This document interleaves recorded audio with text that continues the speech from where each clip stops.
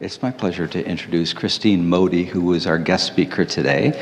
Christine is a part of St. Clair's, our host congregation. So I feel especially grateful to St. Clair's when we knew that we were needing to find a location to start a church like within a month. I texted my friend James Rodenheiser. He texted back, "Do you need a place to meet?" And I'm like, oh crap, that might have just been the answer to our prayer.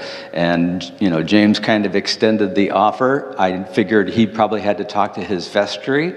I think Christine might have been like the senior warden of the vestry, which means like the people making the decisions about this sort of thing. And we're here out of the good graces of St. Clair's and then Temple Beth Emmet, and it's an amazing thing that we're allowed to meet here. We pay rent, and it's a win-win. Okay, granted, but at the same time that St. Clair's is meeting, that's a big deal. Churches normally don't do it, so our hats off and our gratitude to St. Clair's. And Christine is speaking to us on behalf of St. Clair's today, doing the sermon. Christine is a mom, and she is also a lecturer at the University of Michigan in the English department, the writing section of things. She's the director of the peer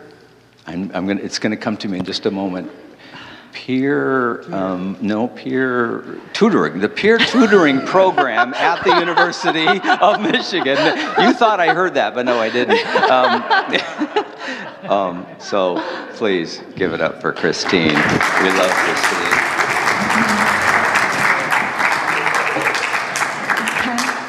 Is this okay? That's good. Yeah. Okay. Oh, take that off the altar. We never would allow that. No, just kidding. Good morning, everybody. It's really great to be here. I hope I remain on this platform and that this sermon does not entail a quick trip to the emergency room with a broken ankle. I feel quite high up here. I want to say thanks, first of all, to Ken for inviting me, and that I'm really honored to be with you this morning. I'm currently serving as the president of the board of Genesis, which is the nonprofit organization that owns this building and manages this building on behalf of our two congregations. And I want to say on behalf of Genesis that we are really, really happy to have you in our building. And since we're all in this together, I'd like to tell you a little bit about us in case you don't know. In 1970, St. Clair's opened its doors to Temple Beth Emmet, a Reformed Jewish congregation.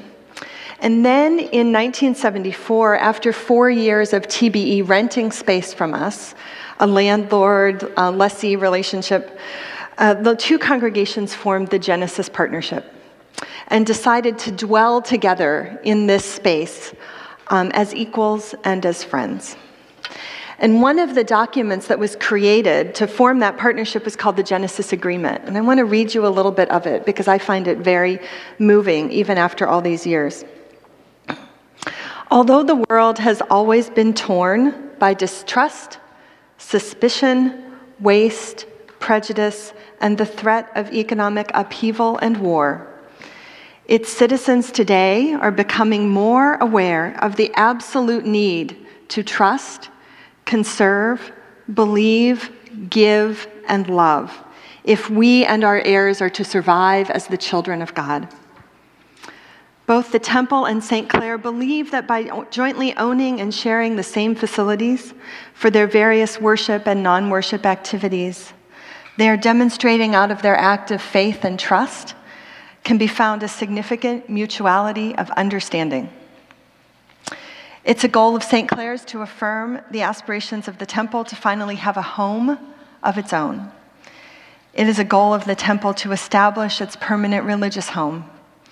It is a corporate goal of both congregations to provide for the current and expanded facilities for future use by the community, Blue Ocean Faith. Understanding that both congregations will maintain their unique separate identities and will continue to worship and be fruitful in the ways that are unique to both understandings of the nature of God, each believes that their actions herein will stand as a symbol of the power of reason and love to overcome distrust and the prejudices of our separate histories. Amen. A couple of key points, because somehow I have to get from here to the gospel, right? So I got to transition.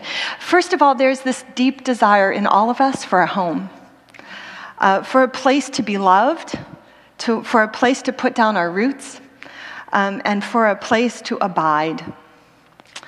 Second, once we have that place, we open the doors to hospitality.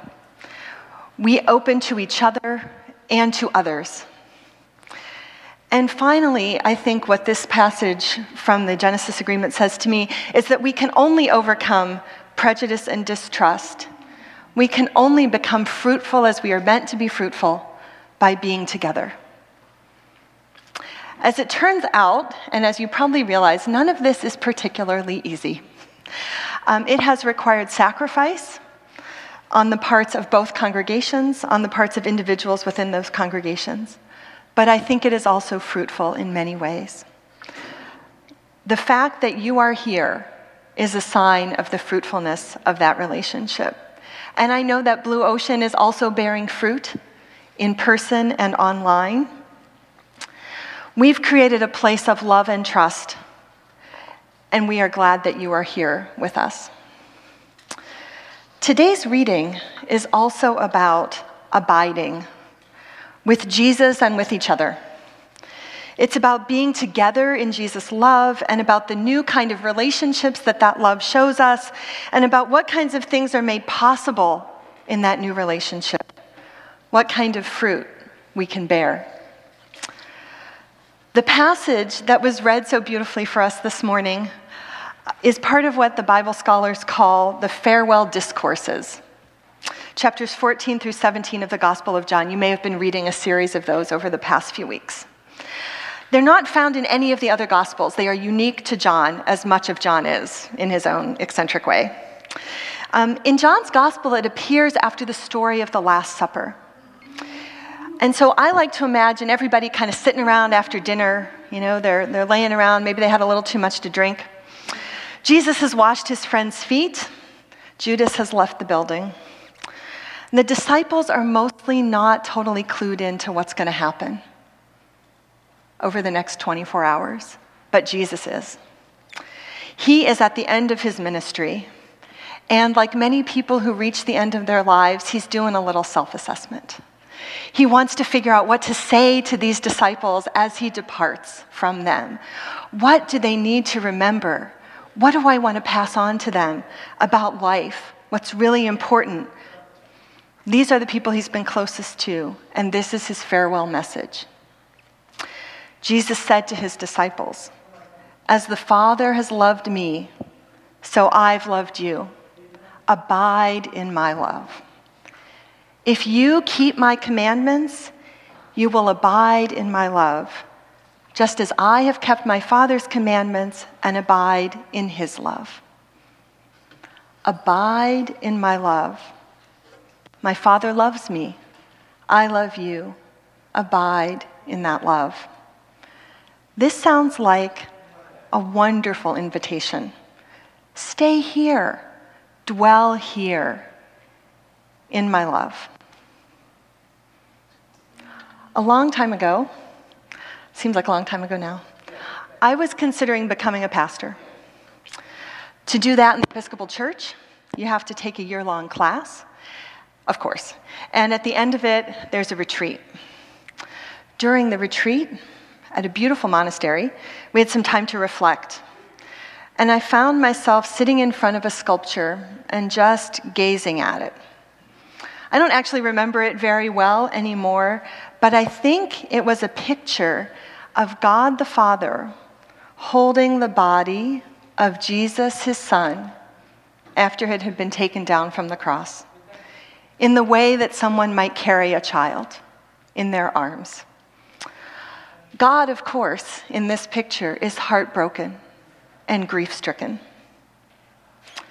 And then, as sometimes happens when you have art and scripture together, the image began to change in my mind. And it became instead an image of Jesus carrying me. At that moment, for maybe the first time in my life, I had had a sense, a feeling, a visceral sense of what Jesus' life is like and what it might be like to abide in that love, gathered up and held close like a little child.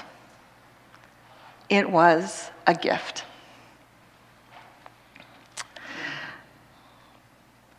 Think for a moment about the ways you abide and dwell and stay with Jesus.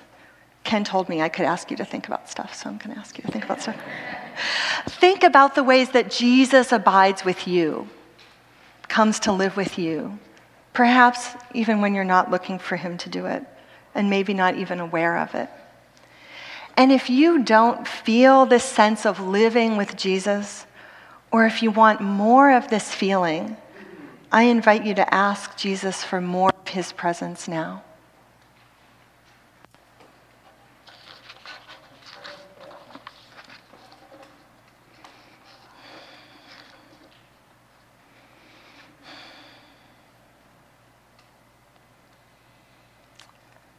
As I said, in that moment, it was a gift. Certainly a thing that I'd like to keep and hold close. But as Jesus goes on in this passage to talk more about this love, this gift, it becomes a verb, an imperative verb, a commanding sort of verb. This is my commandment, Jesus tells his disciples, that you love one another as I have loved you. The relationship is a command. The commandment is love. And this is not an easy love that you get to hold close. It's not a warm, cuddly love. It is a sacrificial love. It is a death-defying love. In love, Jesus followed his Father's commandments all the way to the cross. This is my commandment, he says, that you love one another as I have loved you. No one has greater love than this, to lay down one's life for one's friends. You are my friends if you do what I command you. Let me tell you about one of Jesus' friends. Dietrich Bonhoeffer was a Lutheran pastor and theologian in the first half of the 20th century. He had an almost idyllic middle-class upbringing. He had music lessons, and he played on sports teams, and he had a large, loving family, 7 kids, always busy. He studied theology at the university beginning at age 16, and he completed his doctoral thesis when he was 21. A little bit of an overachiever there. He taught theology at Berlin University beginning in 1931, and in 1933 began speaking out against Hitler. He became a leader in the Confessing Church, which had resisted the attempts of the Reich to unite all the Lutheran churches under the state. Friends that he'd made when he studied in the university, or when he'd studied in the US in the early 1930s, tried to get him out of Germany by inviting him to Union Theological Seminary in New York City.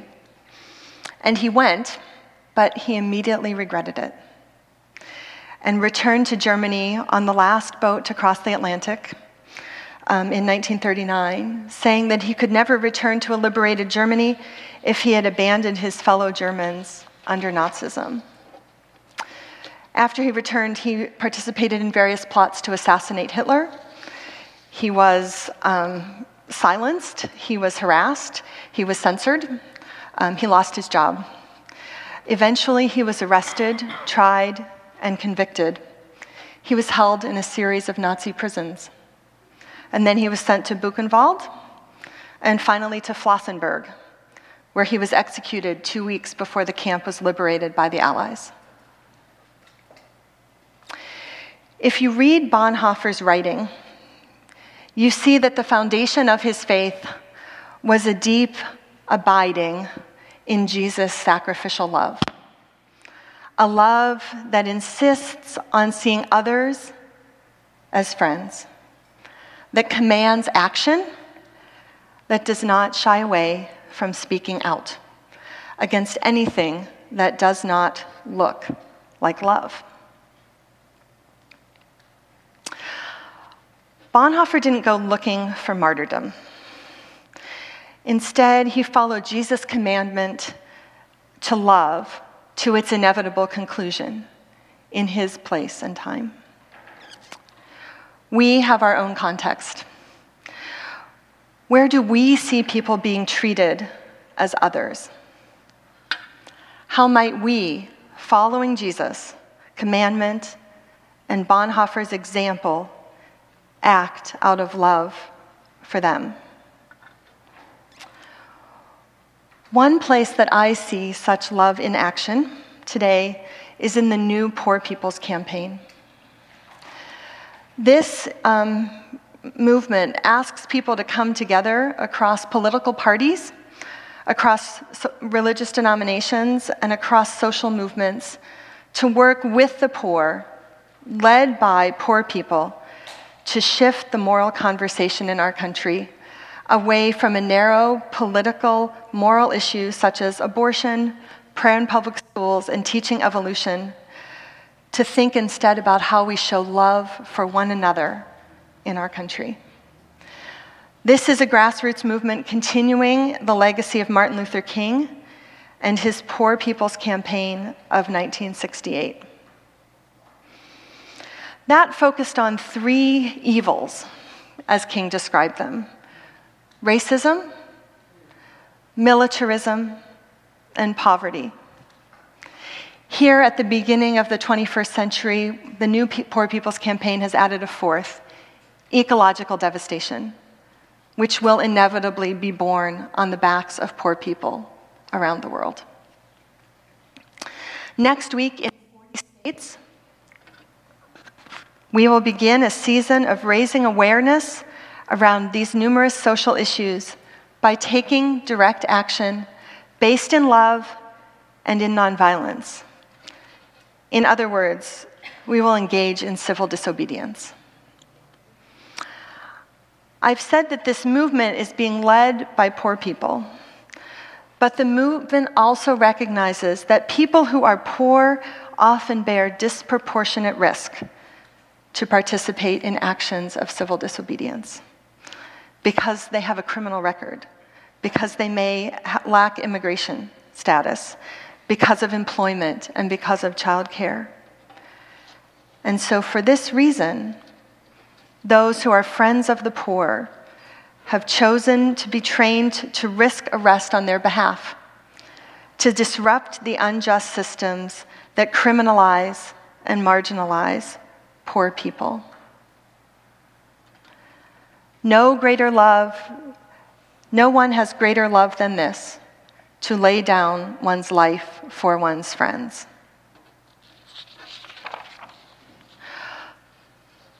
For most of us, this will only require $100 for bail, a night in jail maybe, a court appearance, a little wrangling of childcare or other responsibilities so we can be gone from home for a night, and maybe a misdemeanor on our record.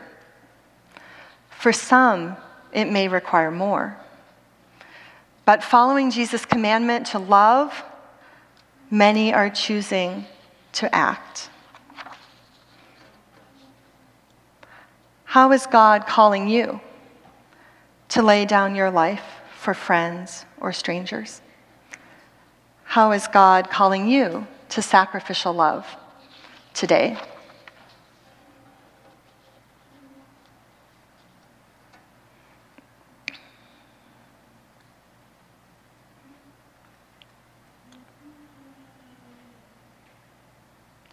Jesus says, I don't call you servants any longer, because the servant doesn't know what the master's doing, but I have called you friends.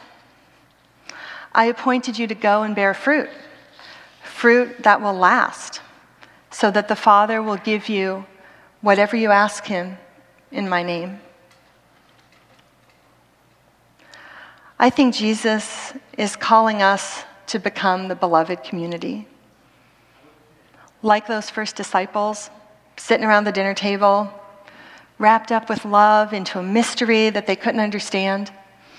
A future that would require unimaginable sacrifices from them and bear unimagined fruit through them. Jesus is calling us to abide in love with Jesus, with God, with each other.